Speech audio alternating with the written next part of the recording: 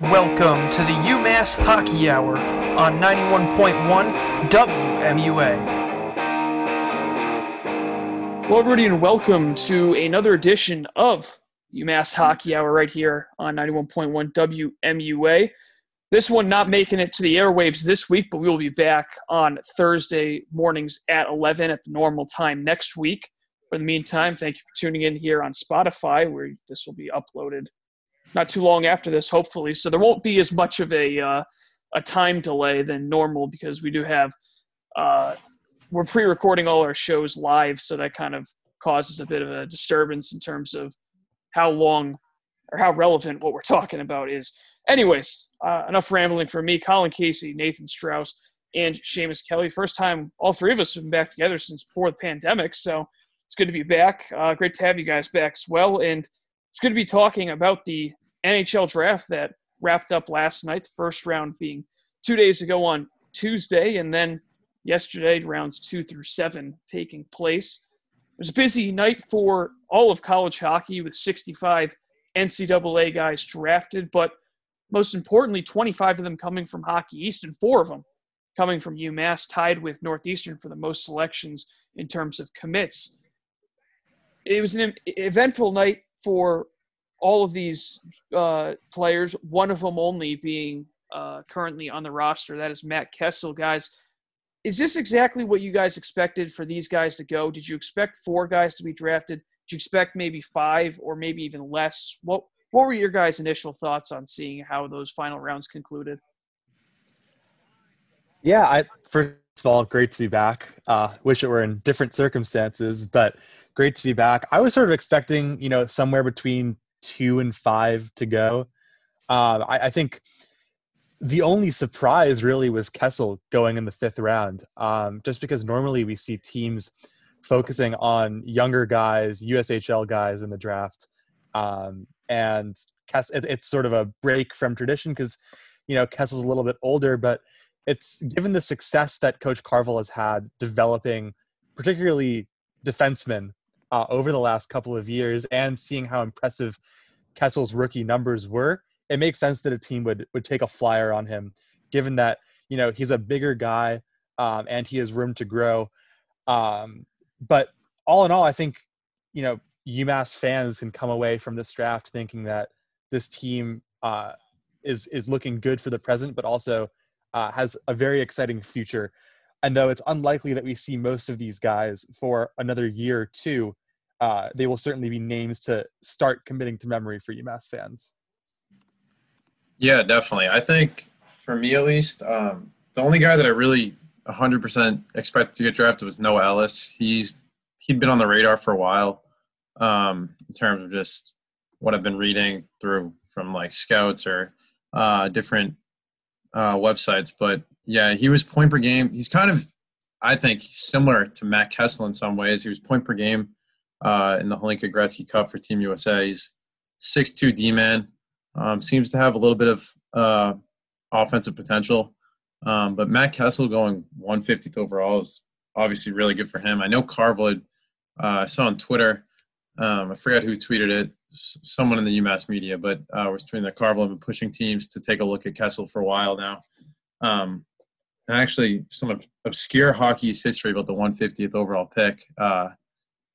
Former BU player Yasin Cisse was a former 150th overall pick in 2010. And that guy, I remember being a kid going to BU games when I was like 10 or 11 years old. And that guy was a fan favorite. Everyone loved Yasin Cisse. He's probably one of the toughest hockey players I've ever seen.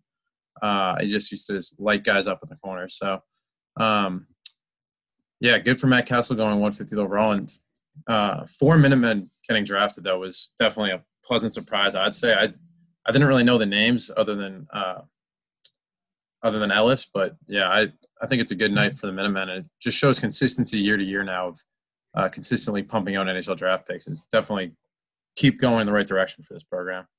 And I remember last fall, as the season began in October, Matt Kessel was a really late addition. I believe he was picked up in August, just a couple of months before the season began. And one of the things that Coach Greg Carvel was surprised by was how quickly he picked up this system. I remember when we were at media, I think sometime in October or November, and he was astonished at how quickly that Kessel was developing. And it's clear that whoever was going to take him, and clearly ended up being the St. Louis Blues, they saw that offensive potential. He scored 7 goals, which was up there in a team lead, not just as defenseman, team lead. So he's got quite the shot. And on top of that, he plays a really physical game in the back end, was really good, especially with Mark Del Gaizo towards the end of the year when those two became a pairing and Del Gaizo finally got to 100%. So this year, I expect another big step forward from Kessel with UMass. It's got to be a great feeling to know that he's got some certainty now in the future being drafted by the St. Louis Blues. And he joins a couple other defensemen with the team that are going to be in that back end that have been drafted already with Zach Jones and Mark Del Gaizo. So I expect a a back end for this UMass team to be playing with a lot of confidence going into this year, with guys getting drafted, getting their name called, and other guys like Colin Felix and Ty Farmer who haven't had their name called, a lot of them being past eligibility when they've broken out and been really good players for this UMass defense. They've got a lot to prove. They want to get those free agent contracts in the future. So it should be fun to watch to see how this UMass defense improves on what was already a great year last season. Anyways, now time to focus on the guys that aren't going to be coming to UMass this fall and are still a few years away, some of them even almost 3 years away. But the next guy taken was Lucas Mercury, who only went 9 picks after Kessel, 159th overall in the 6th round of the Carolina Hurricanes. Mercury was a name that was starting to really pick up some traction as we got closer and closer to the draft. Saw some rumors flying around that a lot of people were expecting him to go. And sure enough, Carolina ends up taking a flyer on him. The Carolina Hurricanes social media team's already having a lot of fun with the pick. I saw their tweet about something along the lines of Mercury is not in retrograde or whatever. I don't remember it off the top of my head, but what do you guys think of Mercury going 6th round to Carolina? Oh, Mercury, he was a UVM commit and then flipped pretty late on to UMass following their coaching change. And he is another guy from the prep circuit in New England, and Coach Carvel has gotten a number of players with prep experience. I know Colin Felix was a St. George's player. Oliver Chow went to Northfield Mount Herman, and it's different than the sort of traditional route that you take when you maybe leave your high school and go play either in Canada or the USHL, because it gives you experience playing against older people at a very high level. And his team at Salisbury had a really good run when he was a junior and an even better run last year. So it's a good pick, I think. I think having him coming to UMass probably 2 years from now is something very, very exciting. Fantastic name for whatever it's worth. I mean, the Hurricanes, I think, were spot on in that with that tweet.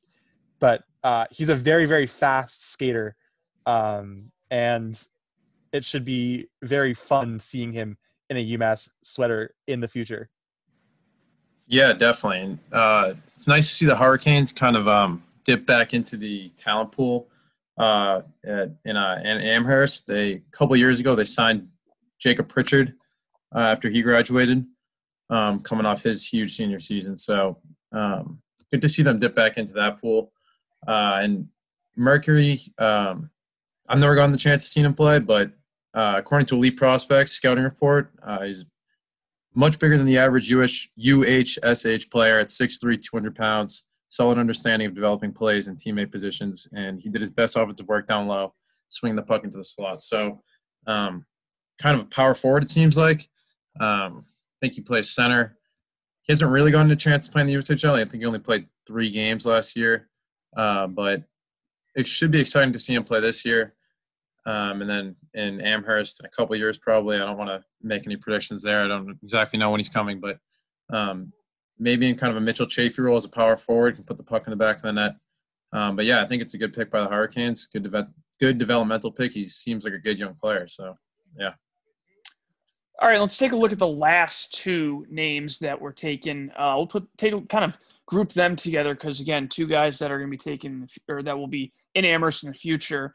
including Timothy Spitzerov, who was 7th round and will be probably ways away. But anyways, before we get to Spitzerov, Noah Ellis, 6th rounder, 184th overall to Vegas Golden Knights. A lot of people, Seamus, you mentioned at the top that a lot of people were expecting him to be taken, and sure enough, the Golden Knights end up drafting Noah Ellis. I believe he's first UMass Minuteman ever to be drafted by the Golden Knights in existence, because I don't remember who else would have taken him in the very few years that they've been around. So Ellis, a lot of hype coming into Amherst whenever that may be. I believe it's going to be next year, but I can't make any promises. But what do we expect out of Noah Ellis in this year that he'll play in the juniors coming into Amherst in the following year? I know it's really hard to talk about some of these guys that have been taken and aren't in Amherst yet. We don't know a whole lot about them, but what is something that you guys are going to look out for with Ellis in this 1 year prior to him coming to UMass? I think he's going to have a really big year. It's going to be his second full year in the USHL, but it'll be his third year all in all. He played 9 games a couple of years ago, and last year he had 5 goals, 6 assists, which, for a D-man, those are pretty good numbers in 47 games. So he's 18 years old. He's going to be, one of the more senior players in the league. And I think this is the kind of experience that could be really, really vital. You look at the success that, Zach Jones had in his last year before joining UMass. You hope that a guy like Noah Ellis could be poised to sort of take that mantle as the incoming freshman with a lot of experience. And whether we see him next year or the year after, we don't necessarily know yet, but he's definitely a high level talent. And I will say, Jake McLaughlin signed with their AHL affiliate, right, over the summer. So clearly a little bit of a connection forged, a little bit of a connection being forged there between the UMass D-Corps and the Golden Knights. Yeah, definitely. McLaughlin was he was the first signing ever, I think, by the Vegas AHL affiliate. They got a new team, the Henderson Silver Knights. So yeah, that's something to add there too. And then real quick on Spitzerov, the interesting dynamic with him being taken 7th round and 210th overall, with his age, the Sharks only are going to have control up until his sophomore year, after his sophomore year at UMass, in terms of what we're projecting him to play as. And again, a lot of things can change. You could always end up committing to play somewhere else in that time. We don't know what's going to happen. But Nathan, I'll ask you, it's an interesting scenario, because you'd think maybe some teams would want to wait until another year until he can maybe get another year of control in terms of pushing it down the line. But at the same time, Spitzerov's a really talented player. So do you think the Sharks made the right move of taking him in the 7th round, especially with a lot of guys saying that he probably should have gone a little bit further up in the draft, that is? Yeah, I was actually wrong. It turns out he is an 02. I thought he was a year younger. But he was a late riser on a lot of draft boards. I know a couple of guys at like the Hockey News and whatnot were having him as one of their sleepers for this draft. So it makes sense that there would be some concerns, especially because he is, a couple of years away from making an impact at the college level. And when you consider the fact that I think there's a bit of a stereotype that kids from abroad might be more likely to return to the KHL or another overseas league if they don't end up making it to the point where the Sharks would be willing to offer him, a 2-way or an entry-level contract when that time comes. Ideally, he's the kind of player who really blossoms. And the Sharks, as we've mentioned with the Hurricanes, the Sharks are the team that I think has had the most amount of recent success with UMass players. Obviously, Mario Ferraro and John Leonard, who will be should be exciting to watch this coming season for them. So it makes sense that they would sort of trust his development.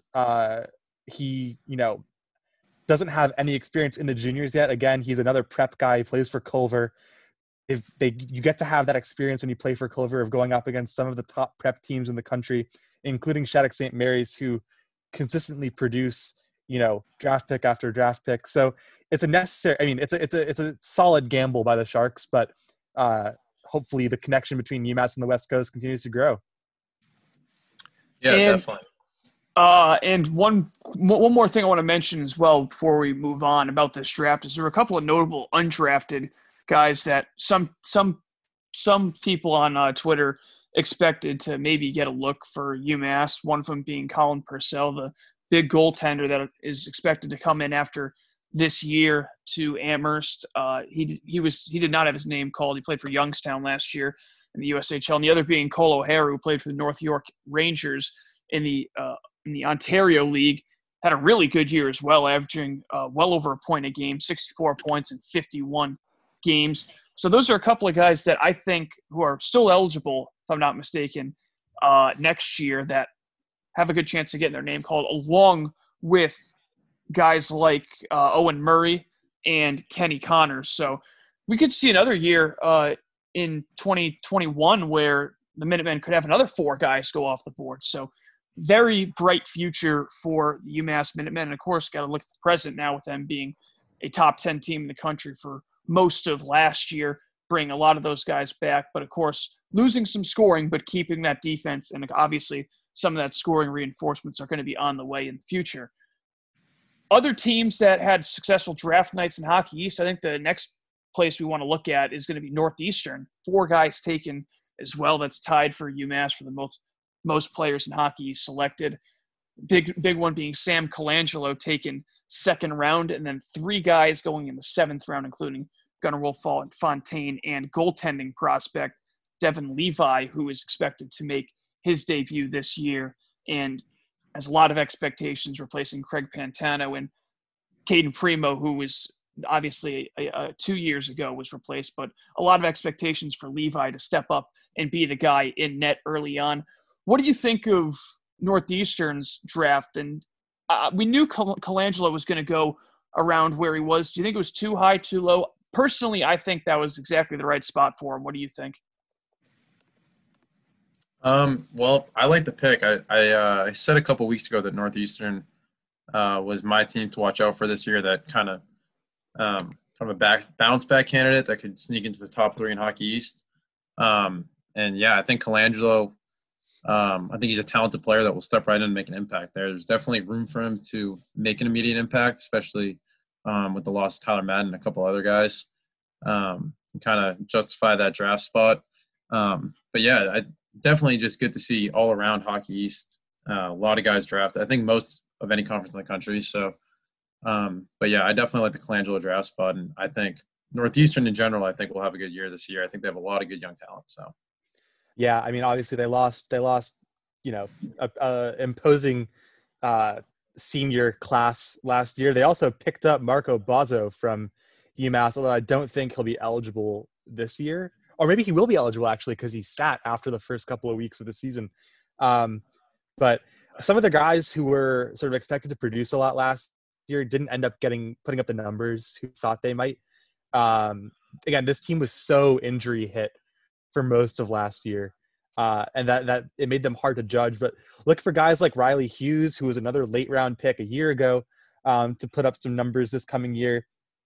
And obviously, Jaden Struble, who will hopefully have fully recovered from his injury at this point, could be one of the best G-men in Hockey East, I think, if he gets a full season under his belt. And I think he's the kind of guy who could end up being a flight risk for Northeastern if he can sort of stay injury free and produce the way I think he will be able to. So. And on top of those 2 teams, we also had 4 other teams in Hockey East with 3 selections: Boston University, UConn, BC, and Providence. You know, I don't want to pick on UConn at all, but one of those teams doesn't seem like the others in terms of teams you normally see getting that many guys drafted. But credit to the Huskies, they've bought into this strategy of getting a lot of these guys from both overseas, but also some local guys as well. And we saw some of those local guys go in this draft for UConn. I think one of the best drafts for any school rather, I should say, is for Boston University. And we're accustomed to seeing stuff like that. Luke Tuck getting taken 47th overall. Drew Comesso also getting drafted 46th. So the pick before those two guys going relatively early, mid-second round, and then the other one being in the third round, Peterson. So a really strong night for BU. Is this going to be the year where they finally start to put things together? Or are we going to see what we saw last year where they got off to a slow start, started to figure it out towards the end, but it seemed like the chemistry never really developed until it was too late?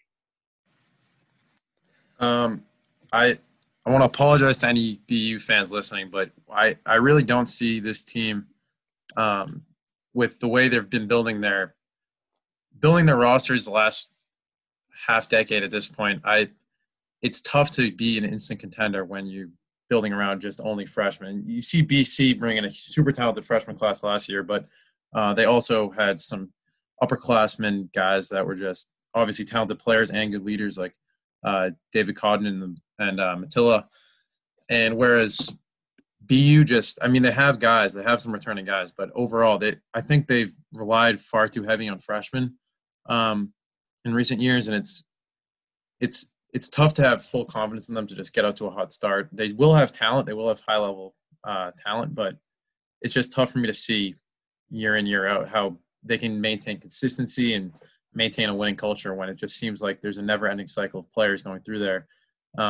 And that's nothing against the players. I think they pick up some insanely talented players year in, year out. But personally for me, I think I would take the teams that kind of are bringing back some guys from the last couple of years and have a lot of proven talent year in, year out rather than relying heavily on true freshmen to come in and make an instant impact. And against teams like BC or UMass or even UConn now, I just don't know how that strategy is going to work. I think a lot of this just comes from the top down, and I just don't really have that much trust in Albie as a head coach.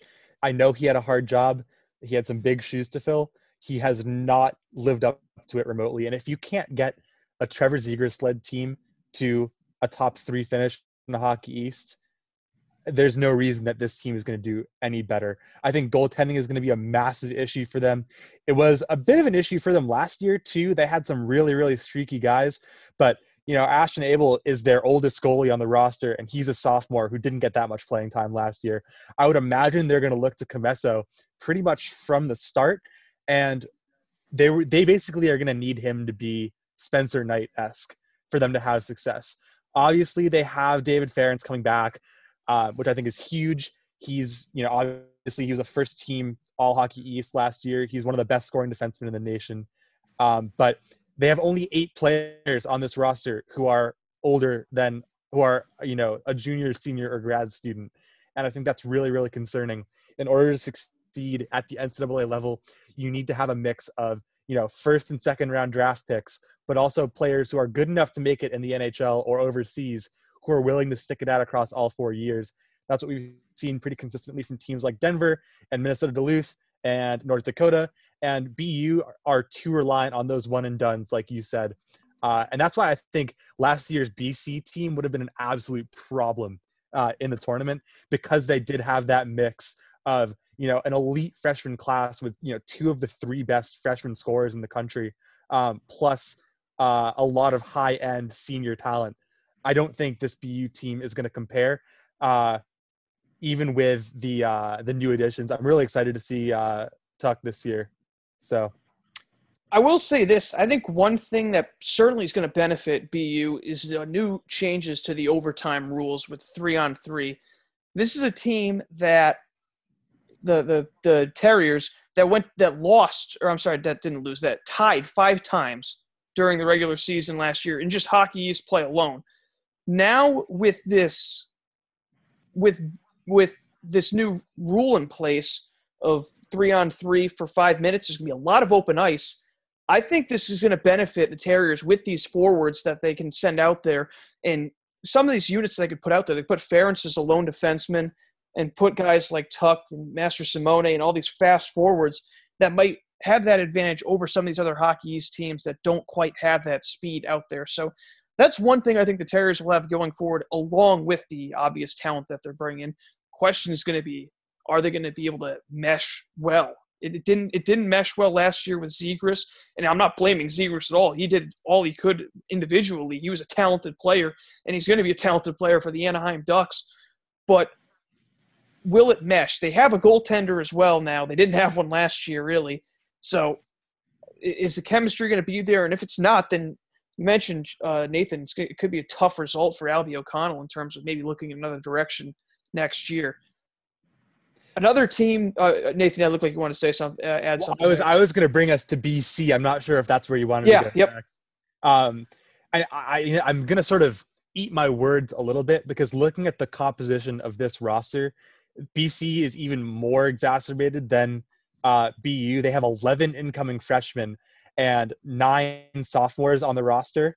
But the difference between this BC team and the BU team is just the quality of the player. Like I hope this isn't unfair to any BU fans listening, but you look at the guys who BC were able to retain.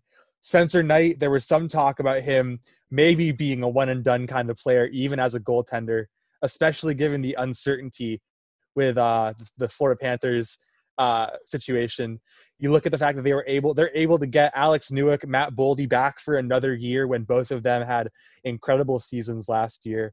And then you look at the guys who they added. I mean, admittedly, the guys who they have who are, juniors and seniors, they only have 2 seniors, one of whom is Logan Hutsko, and then 4 juniors. But this team now has a lot of experience. They played at an incredibly high level for the entirety of last year. I think they would have ended up going on to win the tournament, putting my little UMass bias aside. And I think, they just set the NCAA record. It's the 25th straight year that they've had a player drafted.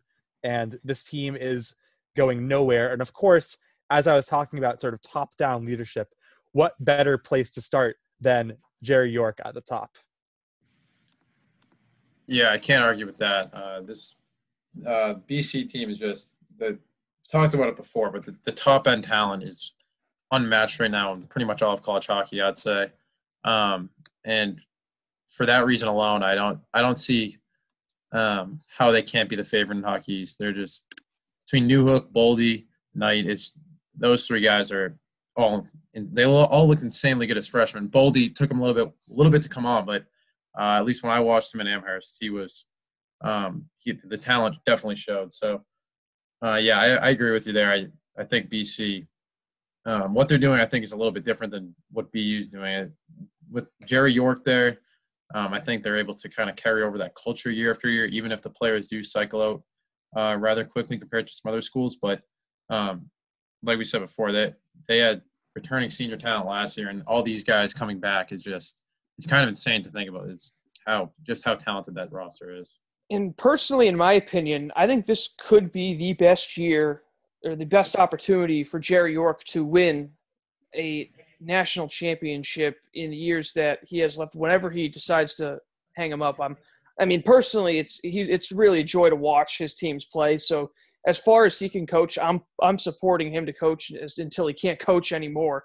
But you never know when what year might be his last, because it's just been so unpredictable with whether or not he's going to end up calling it quits. So this year you got flight risks, everywhere with Newhook, Boldy, and Knight. But then you have a graduating senior in Hutsko and talent everywhere, especially these guys who got drafted really high. I don't expect, Powell or Kunter or any of those guys to leave after 1 year unless they have a ridiculous year, of course. But the unpredictability of the future can be a little bit scary for the Eagles.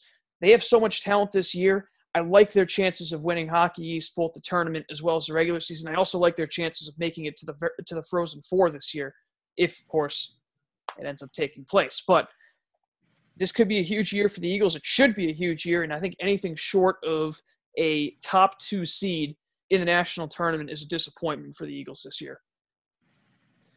Yeah, absolutely. It's kind of sad. I feel like we were really robbed of what would have been a really competitive Hockey East tournament last year.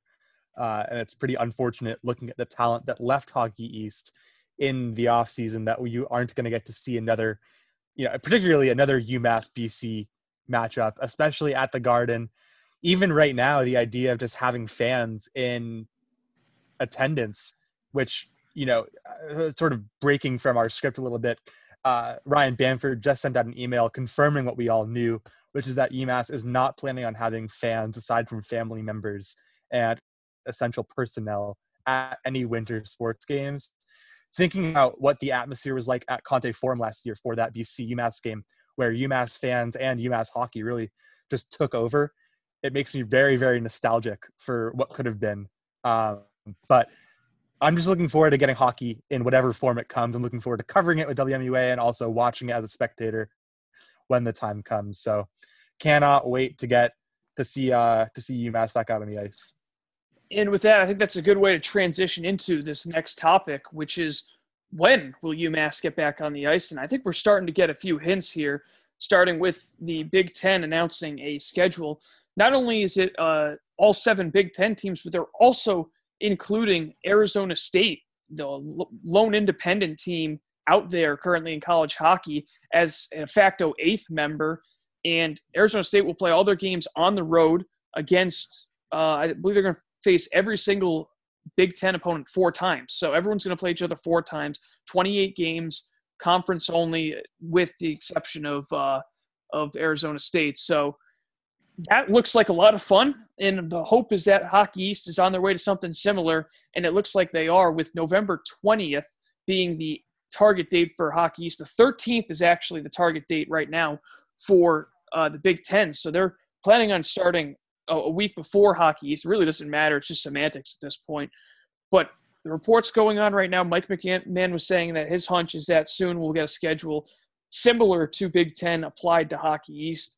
And for Hockey East, it's a little bit easier to kind of to control than Big Ten, because you're just going throughout 6 states. It may be 6 states or so in the Big Ten, but it's a lot larger states out there in the Midwest than it is here in New England. So what are your guys' reaction to a all-conference schedule essentially for Hockey East and almost 30 games of just conference games? Personally, I think it's one of the best things that could really take place in all of college hockey, with all these bitter rivalries throughout the conference.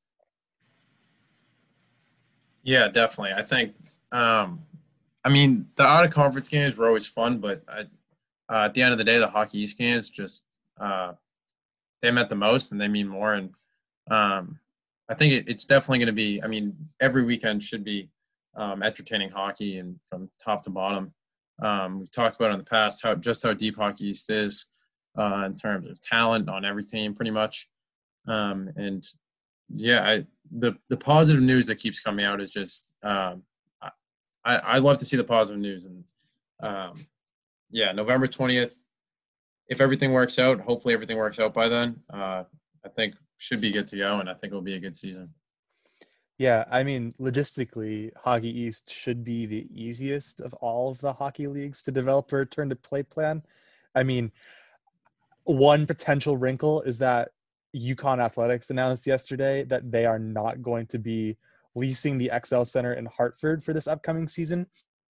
Just given the fact that they're playing without fans, the XL Center is wicked expensive when You're not packing it each and every night. But in theory, when the longest bus ride that you have is from Alfond Arena to Stores, that is nothing compared to, every single other conference. I feel really bad for, a school like Air Force, who is so separated from the rest of their conference, or either of the Alaska schools, both of which are, on the verge of, I don't want to say extinction, but having their program shut down due to budgetary constraints. So clearly Hockey East is in a good position.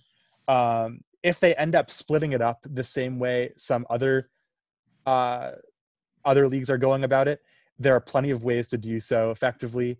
And the top to bottom talent in the league makes it so that it's not like there's going to be any team, with the exception of UVM, that gets particularly beat up on, which I think is an issue in every other non-Big Ten league. So I'm hopeful that, UMass and the rest of Hockey East return to play in and around that November 20th mark. And I think the way they would likely go about it is doing those sort of weekend home and homes, perhaps. And I'm just looking forward to seeing it. Yeah, and to answer the concerns about the XL Center, UConn does have a rink on site that seats 2,000. Obviously, they're not going to have to seat anyone if there's not going to be any fans, and that is the Mark Edwards Freitas Ice Forum. So it looks like that's where they would end up playing their games. They haven't played any home game since 2015, I believe, the last time that UConn's played at home for obviously not that last time they played at home. The last time they played in stores, I believe, was in 2015. So it's been a while, but they do have that option and that luxury. And it makes a lot of sense, Nathan. If they're going to be paying a lot of money to play at XL Center and not have any fans there, then what's the point? So it makes a lot of sense for them to not go in that direction. I think the biggest thing for this Hockey East news is it seemed unlikely. I don't want to say it seemed unlikely for there to be hockey at all, but a couple of months ago, it seemed unlikely that there would be any sort of college hockey, at least in the fall. I think a lot of people were figured, all right, we're going to have to try again in January and wait until after Christmas for the second wave and all of this stuff to take place with COVID. But you got to give a lot of credit to college hockey and especially the conference and Steve Metcalf, who is in his first year as the Hockey East commissioner. He walked into quite the you-know-what storm by taking this job and then immediately having this pandemic. So big on him to work hard and to work with all these teams to put together what looks like a great idea in this conference-only schedule. It's not an easy task for anyone, and whether it's a guy who's got 1 year of experience as a commissioner or 20. So I want to give a huge shout out to Metcalf and his crew for working well with these schools and safely putting together a plan that can get people back on the ice. Absolutely. And I think we're about to get our first taste of UMass athletics this year, with UMass football announcing their first game 9 days from now. And it looks like all of the return to play measures that have been put in place by leagues and by the school itself are, about to pay off. And it looks like they've been working pretty well. So congrats to everyone involved. Yeah, and I know you're alluding to that email that just came out right as we started this recording, and that's Ryan Bamford sent an email out to the student body here about what updates he has. Big one being Georgia Southern taking place, that game a week from Saturday. But there is a little snippet about winter sports, hockey, basketball, and of the sorts. But for hockey right now, I wanted to read this part. It says, a shortened non-conference schedule will await the basketball teams, with ice hockey likely planning to play only Hockey East games in 2021. So, guys, I think that really just tells a story that it's not really going to be a shortened season. They're hoping to get almost the same amount of games, maybe not 34 games, but close to 30 games played in the regular season before we get to any sort of playoffs or conference tournaments. So that's probably another huge positive to look at for these players, is they're not really being deprived of many games. If there are, it's probably only going to be about 3 or 4.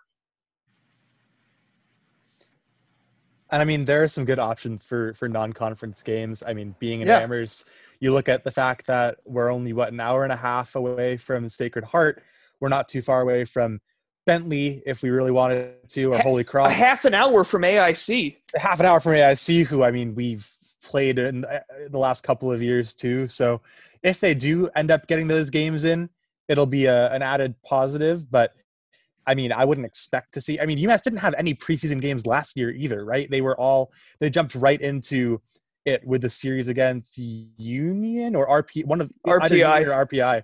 Yeah. So I mean, this UMass team, they don't always need to have, some U Sports team to beat up on in the first couple of weeks of the season to get ready for the season. I think, assuming that it's just Hockey East play this year, they should be raring to go. I know a lot of the guys have been really, really looking forward to getting back out on the ice and playing competitively. So I'm perfectly fine with an all Hockey East schedule this year. Seamus, any thoughts to add on this potential all Hockey East schedule and the opportunity for UMass to potentially play what would have been a full schedule, except all these games coming against their own conference? I mean, I don't have much to add, although I do like the idea of the out-of-conference game against AIC. I don't really know how their conference or their athletic department's doing right now, or how they're handling it. But if it was an option, I would like another series against AIC. I thought that was, battle for Western Mass, I guess. That would be a fun out of conference matchup. So, I think it's a good option just travel wise. Definitely the closest program. So, but yeah, I think the Hockey East only schedule should be fun. Kind of like I don't know, it's similar like the NBA bubble maybe, where they're during the regular season, where it's just a bunch of teams playing against each other, and maybe get some extra matchups against some rivals. But overall, I think Hockey East only schedule. I think everything that shouldn't really affect the season too much, and I think those games mean the most. So I'm glad that they're able to happen. All right, and that should pretty much about wrap this up. We hope you enjoyed this week's episode. I hope next week we have an update as to an official concrete schedule for the 2020-2021 UMass Minutemen hockey season. In the meantime, we'll get excited, I guess, for football. In fact, that there are going to be some UMass football games taking place, whether it be 3, whether it be 6, who knows. But it's great to see UMass Athletics getting back in the fold. And we're also looking forward to getting the opportunity to broadcast this upcoming hockey season, which hopefully, again, will start a month from now. We're all within driving distance for all these venues, so it's great to have an opportunity to broadcast basically any games that we can, and we certainly will. I know a lot of us here at WMUA are excited, you guys included, to get back behind the mic get back behind the mic and up in the booth up at Mullins Center.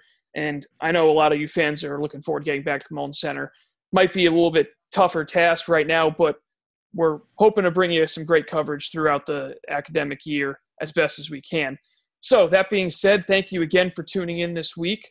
For Seamus Kelly and Nathan Strauss, I'm Colin Casey. So long, everyone. And again, looking forward to UMass Athletics returning soon.